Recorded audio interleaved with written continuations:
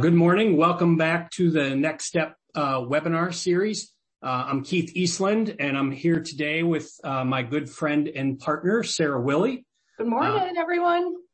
And we are going to spend a little bit of time talking about some of the uncertainty and the potential changes associated with Michigan's minimum wage law, as well as Michigan's Paid Medical Leave Act. And we're very fortunate to have Sarah, who is one of our experts in that area, who will guide us through and maybe provide a little bit of clarity in an uncertain area. Right.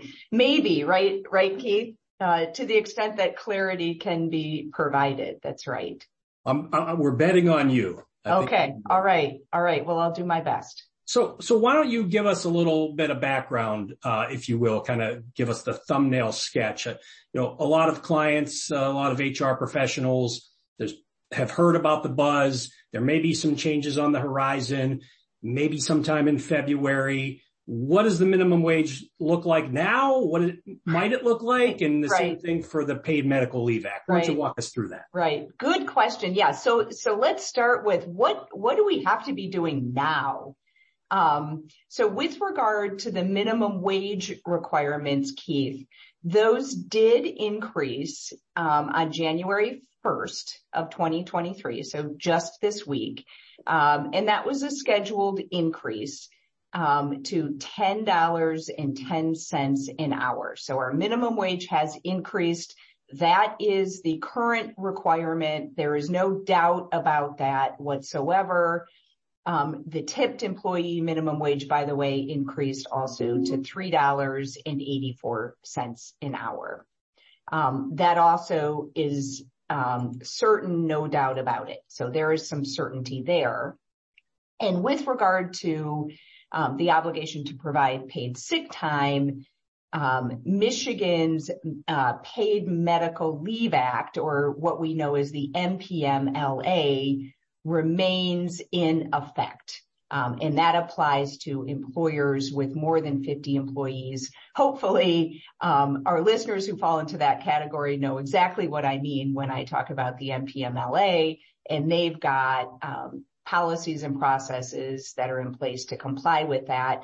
That's been in place since 2019. So that's where we sit as of today. Okay. So if you're covered by MPMLA, you should have already put that in place. You're good to go on that. No changes. There's some slight changes to minimum wage that listeners should be taking right now. Do those things. Now tell us what might change. Yes, what might change. That's exactly right. So, first of all, with regard to minimum wage, what might change is that Michigan employers will be required to apply a much more accelerated increase to minimum wage. And if that occurs for 2023, that minimum wage would go to $13.03 an hour. So instead of $10.10, it would be $13.03. And this is a big one, Keith, for our restaurant industry. The tipped minimum wage would go to $11.73. $11.73, which of course ultimately means that this lower minimum wage for tipped employees is almost going away. Okay. That could change, and we'll talk a little bit about why that could change. And then with regard to the paid sick time requirements, what could occur is that Michigan employers, all Michigan employers, not just those with 50 or more employees, would be required to provide paid sick time to all employees. Okay. And the amounts in the accruals depend a little bit on how big that employer is exactly. There's a lesser amount for employers that have 10 or fewer employees. So for those employers in Michigan who are already subject to the MPMLA, they would be required to provide more time to more employees. And for Michigan employers who previously were not subject to the MPMLA, they now would have a new obligation to provide paid sick time to their employees. Can you speak a little bit in detail about what the differences are, especially with respect to the paid leave side of things, right? Sure. I think that the minimum wage is pretty straightforward. Yeah. But what are the real differences between the MPMLA and the reverting back to the Earned Sick Time Act? Sure, right. And so those differences, Keith, would apply to Michigan businesses with 50 or more employees, so that they should have a system in place already to comply with the MPMLA, right? So for those employers, right, they have policies and they have a process to comply with the MPMLA. This will impact them in several ways. The first and probably most important way is that the MPMLA has exclusions for lots of different groups of employees: exempt employees, seasonal employees, part-time employees who average less than 25 hours a week, employees covered under collective bargaining agreements, et cetera. Okay. All of those go away, although there is an argument that current existing collective bargaining agreements could remain in place until they expire. But otherwise, all of those go away, all of them. So, for example, for an employer that complied with the MPMLA with a generous PTO or vacation policy, but didn't have to worry about their part-time or seasonal employees, they now are going to have to come up with a solution for them. Okay. The other most significant way, of course, or significant change is the amount of time that we have to provide employees. And that is, rather than 40 hours per leave year, it is now 72 hours per leave year. And so that's a big change. Beyond that, there's also some what I call procedural adjustments, changes that we will have to make to policies to comply. For example, you have to let employees carry it over from one year to the next. You have to let them use it in very small increments, as small as your payroll system uses. You can't require more than 7 days notice for foreseeable leave. And the list goes on and on from there, Keith. And then, of course, for all of the businesses that weren't subject to the MPMLA in the first place, the change for them is they now have a requirement under Michigan law that they got to provide paid sick time. And again, it's for everyone. It's for all of their employees, everyone. So that's a big deal. Can you tell us, Sarah, or explain to the listeners a little bit about why is there this uncertainty and when might these things change in February? Yes. Yeah, sure, Keith. What happened is that in 2019, a lawsuit was filed alleging that the Michigan legislature violated our state constitution when it had changed two ballot initiatives the fall before. Okay. And as further explanation so that our listeners can understand the difference here, the two ballot initiatives have the requirements that Michigan employers might have to comply with, right? So those higher minimum wage requirements and those additional paid sick time requirements. Okay.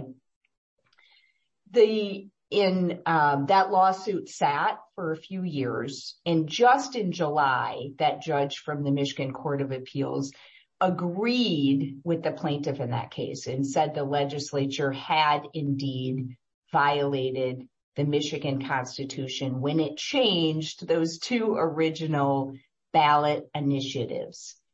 That meant that those two ballot initiatives became effective, became the law with which Michigan employers would have to comply.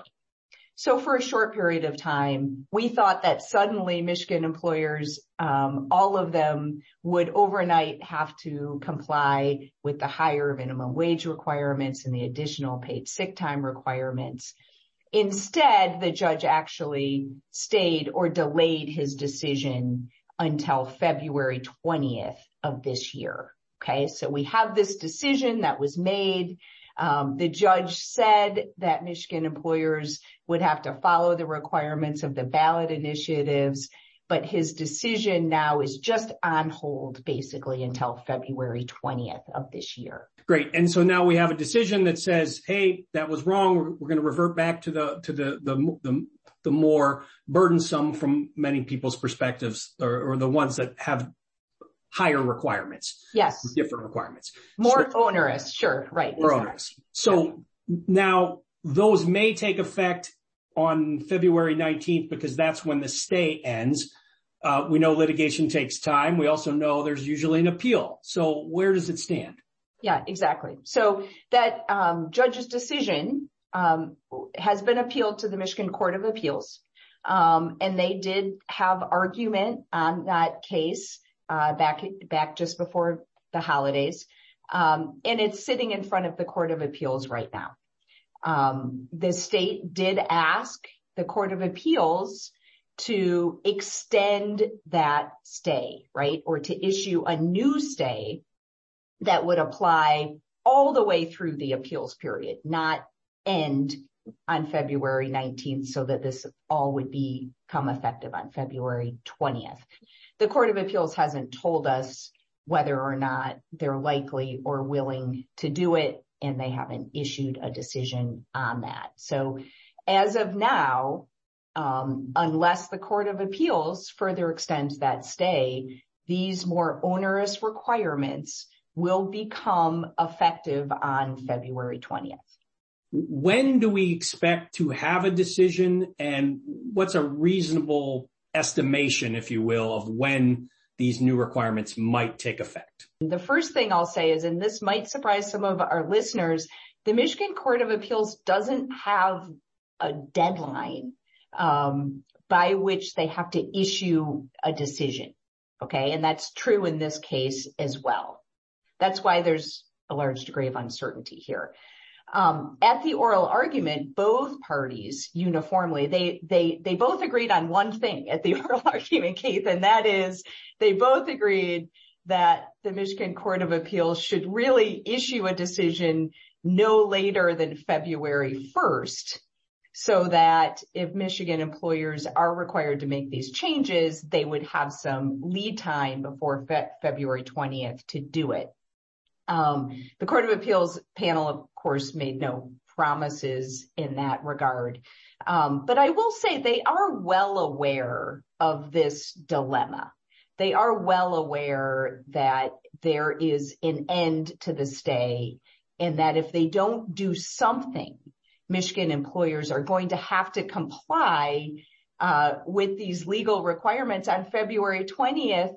And those legal requirements could feasibly ultimately be found by the Court of Appeals or Michigan Supreme Court to not be applicable, which is a very, very difficult position for Michigan employers to be in.